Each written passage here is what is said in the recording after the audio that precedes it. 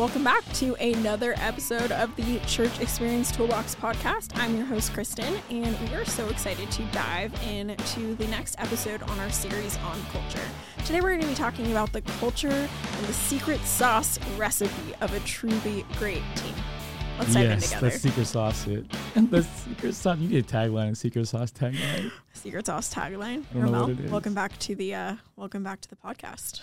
Hey, Kristen, glad to be here. Can't wait to talk about the secret sauce. The secret sauce. Forget Cane's, forget Chick-fil-A. Let me tell you about the truly good secret sauce of a team culture.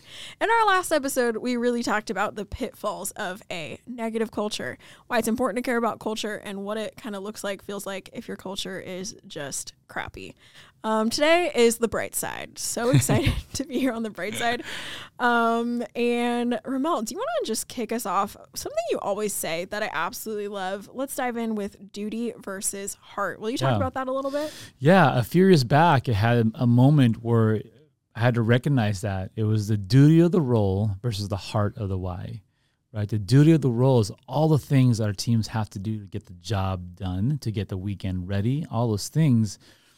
But we led with that. Like I started seeing that we led with the duty. We led with the job first. If our job is to park cars, our job is to seat people, our job is to hand out the bulletin, our job is to say hi to everyone that's here. We're so focused on the duty that we kind of forget about the heart of the why. The heart of the why is the people, right? So what are our people are going through, engaging with the people, not just making that checklist happen and making sure that we're doing all these things, but being aware of what's in front of us. Right? What is in front of us is the heart of it, not it doesn't, bypassing someone going through something or someone wanting prayer because I get to the next thing, but really spending time and engaging with people.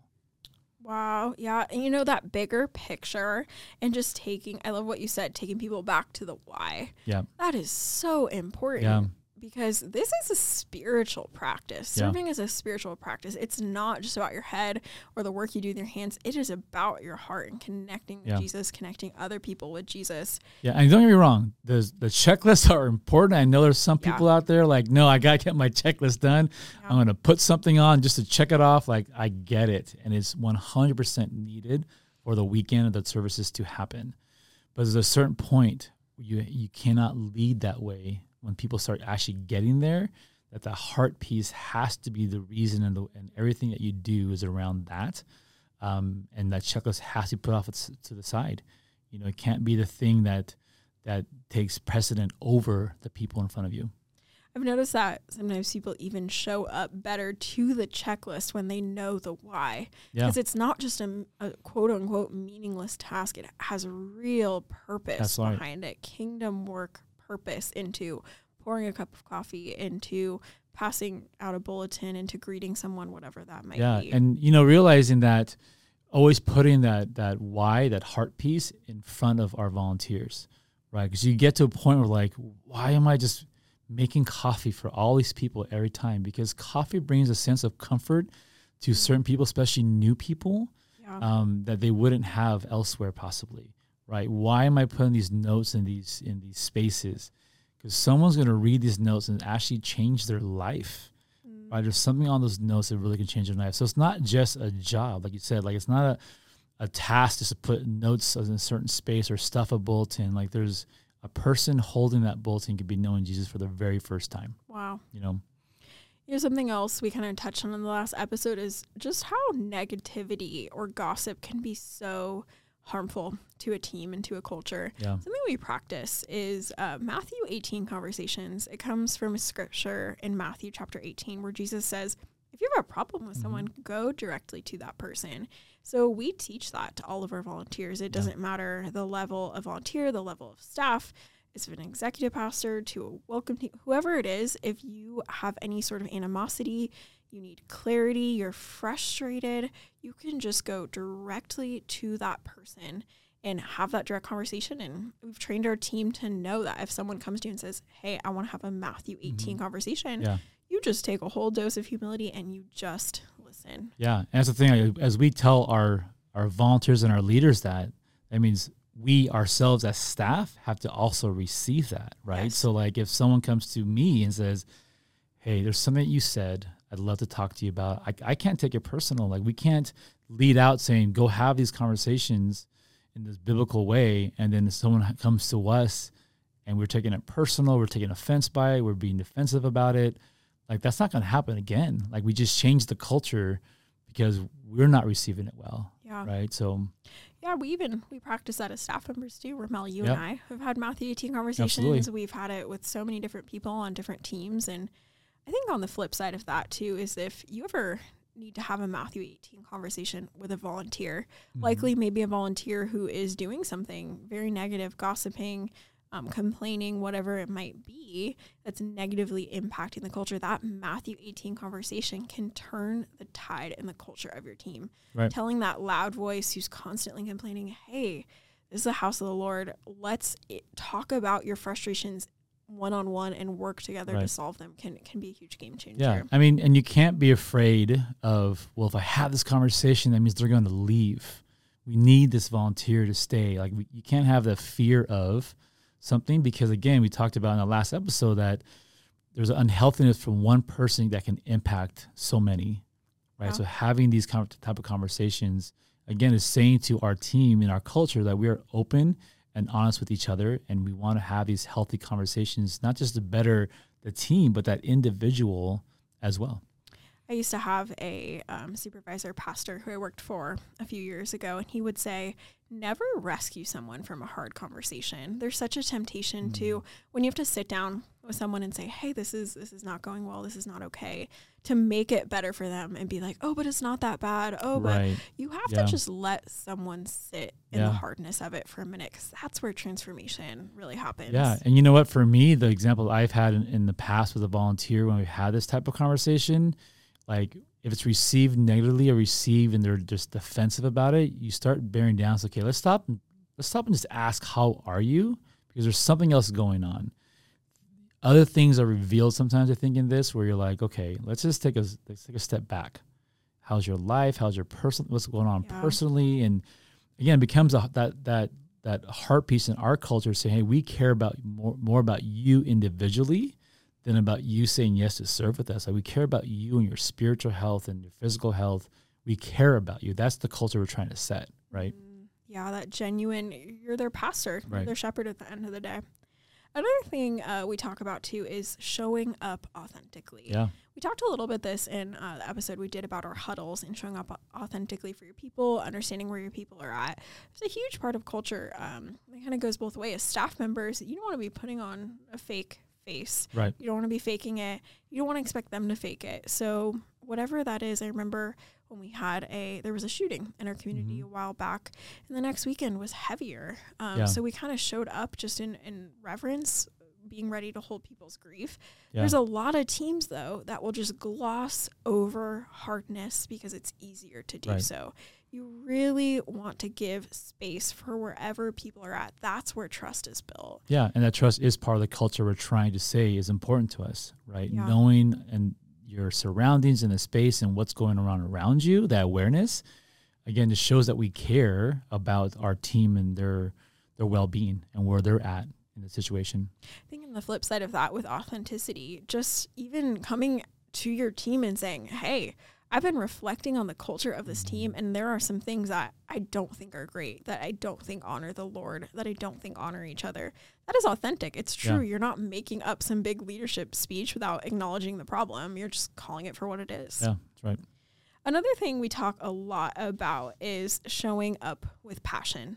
This kind of connects to the why we do it, but just really making sure you're plugging volunteers into spaces that they enjoy and that they're not hating. If you have a volunteer who's like, I literally hate that I have to make coffee every week. Why do I have to say hi to people? Yeah, put them in a new spot. Right. Yeah, absolutely. Like, you want to put you in the right spaces and where their gifting are at, what they want to do versus like, well, this is our need, so can you just do this for us? Again, it's the culture of caring for them, right? And not just caring about we need someone to fill a spot because we're desperate. Right? We really care truly about where do you fit in best? And what do you really want to do? And what are you passionate about? Because it'll come off in a negative way if they're not passionate about it. Yeah. Get them out of there. Put them somewhere else. Another thing that we really practice on our team is humility. I think this is really one of the big key ingredients to a healthy team culture. None of us are too good to do anything. You know, me and Ramel will be picking up trash and stacking chairs shoulder to shoulder with our volunteers. That's right. We have lead volunteers, we have new volunteers, and at every level we are willing to do whatever it is that needs to get done because we're humble. Yeah, absolutely. Like there's a space and a place really where you literally are shoulder to shoulder with your volunteers, and you're showing again, like the culture is we're willing to do whatever it takes, and we're willing to all jump in to do whatever it takes, right? So that, again, I will never ask our team, staff or volunteers, to do something that I would not be willing to do or willing to show up to. Because I want the culture to know that we are all saying yes to whatever this is, wherever we're asking of you. It's not just you guys show up, I'll be at home, let me know how it goes. Yeah. Right. We all want to be part of that same team, that same attitude. Like, no, we're all here. We're all going to make it happen, whether it is putting chairs away, whether it's picking up trash, whatever it is. Sometimes I notice we run into this with volunteers who have been here for a while. That humility piece has to be reinstilled over and over again, because when you've been doing something for 10 years, you start, not even that it's arrogance, it's just like familiarity of like, this is what I do, this is who I am. Right. People should love me because I'm doing this for so long. Why are you asking me to do that? We see it in, hey, this is my spot. I will not move from this spot. I've been ushering at this door for 25 years. That's right, don't move me. Remember when we switched from name badges to name lanyards? Yes, Lord. Yes. Yeah, and there were some people who were just like, the badge is cooler. I've been wearing this badge for 20 years. How can you take my badge away? Yes. And it's not that, again, it's not that they're, these people are bad or their heart. It's just a moment of like, hey, we're going to do whatever's best for the church. Right. And I think that's what a big part of what we mean by humility, of really putting the church's needs before your own. And just so we're clear, that statement was like, oh, we need to check our culture. We need to check our heart. When someone is willing to leave or putting up a fight, so to speak, because a name badge, a shirt color, a uniform, whatever is being changed, or you're moving them from a spot to another spot because of a need, like those are yellow flags to ask the questions. Okay, have we not said to them recently, hey, this is the heart of why we serve. This is why we do this. Like Kristen said, what's best for our church. If they're not receiving that, then you have to have those one-on-one conversations of like, okay, maybe it's time to step down or take a pause, because you're literally, putting up this argument about a name badge change. Yeah. Right. That's a yellow flag. We have to ask ourselves, what are we doing? What can we change? What do we need to talk about? Right. There's this phrase that my husband and I talk about a lot. It's called monks with mops. It's this kind of catchphrase that we use to kind of summarize our ministry philosophy of who we want to be in the next 20 years. It comes from this movie called Amazing Grace. Have you seen it? No. Well, it's about William Wilberforce abolishing the slave trade. It was incredible. You should watch it. Okay. But there's this monk in it who has been through all these things, has all this knowledge, and he's just the caretaker of this church, mopping the floor. And people come to him for advice, for wisdom, and he's just this awesome guy who knows Jesus so well, but is so humble that he spends his days just mopping the floor of this place. And that is just the picture of, I know what we want our ministry to look like and what we want the hearts of our volunteers to look like. Monks with mops, you're so devout, you're so close with Jesus, but you are so humble that you're willing to do whatever it takes for the kingdom. It's so good. Another thing we talk about, kind of segueing off of this, is harder on us, easier on them. Ramel, will you unpack that for us? Yeah, I mean, we say that from the top down, right? So like for our volunteers, it's harder on us, easier on them. The them is our guest, right? So whatever our guest needs to make things easier for them, we don't just point where they have to go to. We try to walk them where they go to, where they're asking for, whether that's a kids building, the actual worship center. Because when they ask those questions, that means they've never been here before, right? So that's opportunities there. So harder on us to take that walk along with them. From our staff to our volunteers, like same thing, like we're going to be in the hard stuff with them. We're going to show up to the things that's important to them. We're going to show up to the things that we're asking of them to do. So it's also harder on us. We want to be easier on them, so we're there with them, right? So all those things is just whatever the them is, the people that you're leading and shepherding or serving. So whatever that is, it is harder on us, easier on them mentality. Back to what we talked about earlier, we're willing to do anything. Right, and that's the culture we want to show up as, that we are all willing to say yes. It harder on us, easier on them. The way you get people to agree to that is really through what we talked about, through the humility and what you just said, keeping the why in front of them.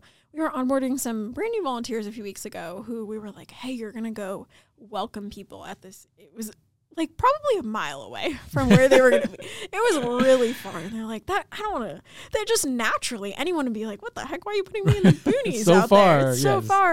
And I try to remind them, what about that person who parks over there, who has no idea how to get to this place where they need to go? And I saw it shift in that person. They're like, oh yeah, of course.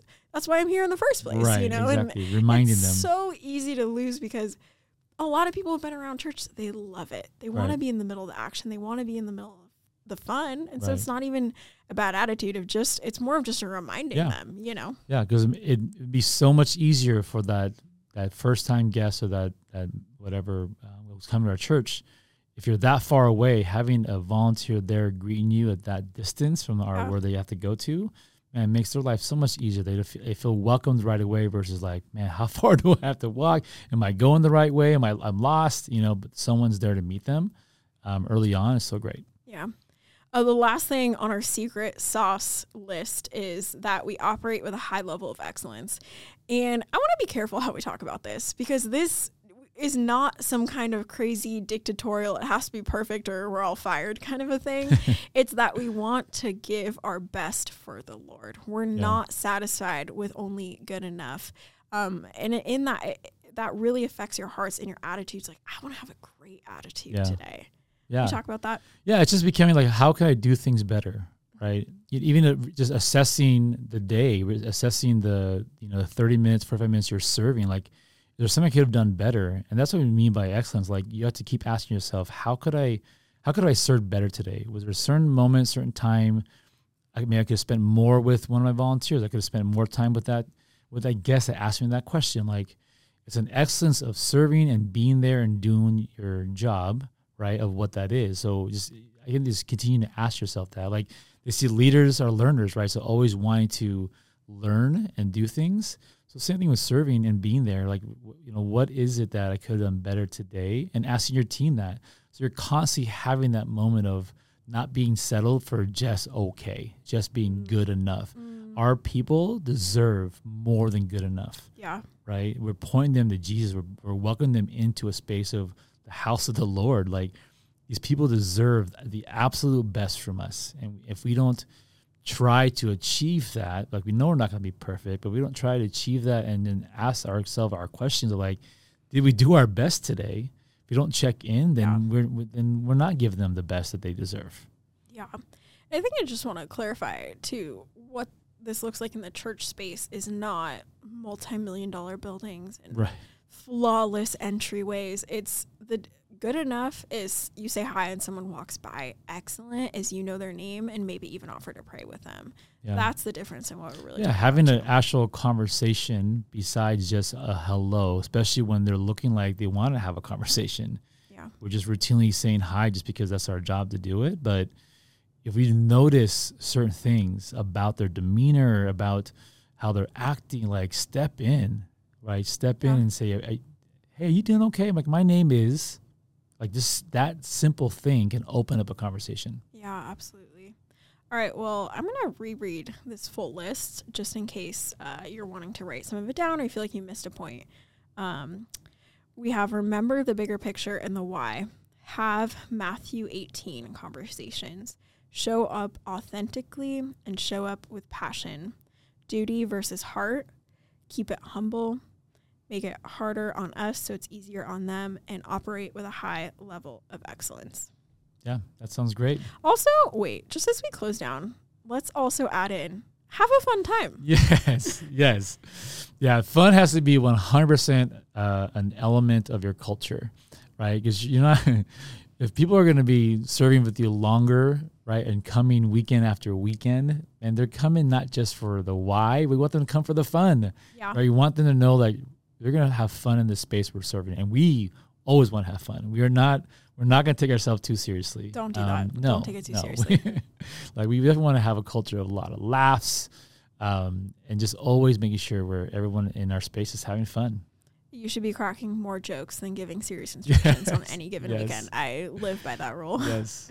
All right, you guys. Well, thank you so much for tuning in to another episode. We can't wait to see you guys next time on the Church Experience Toolbox podcast. See you then.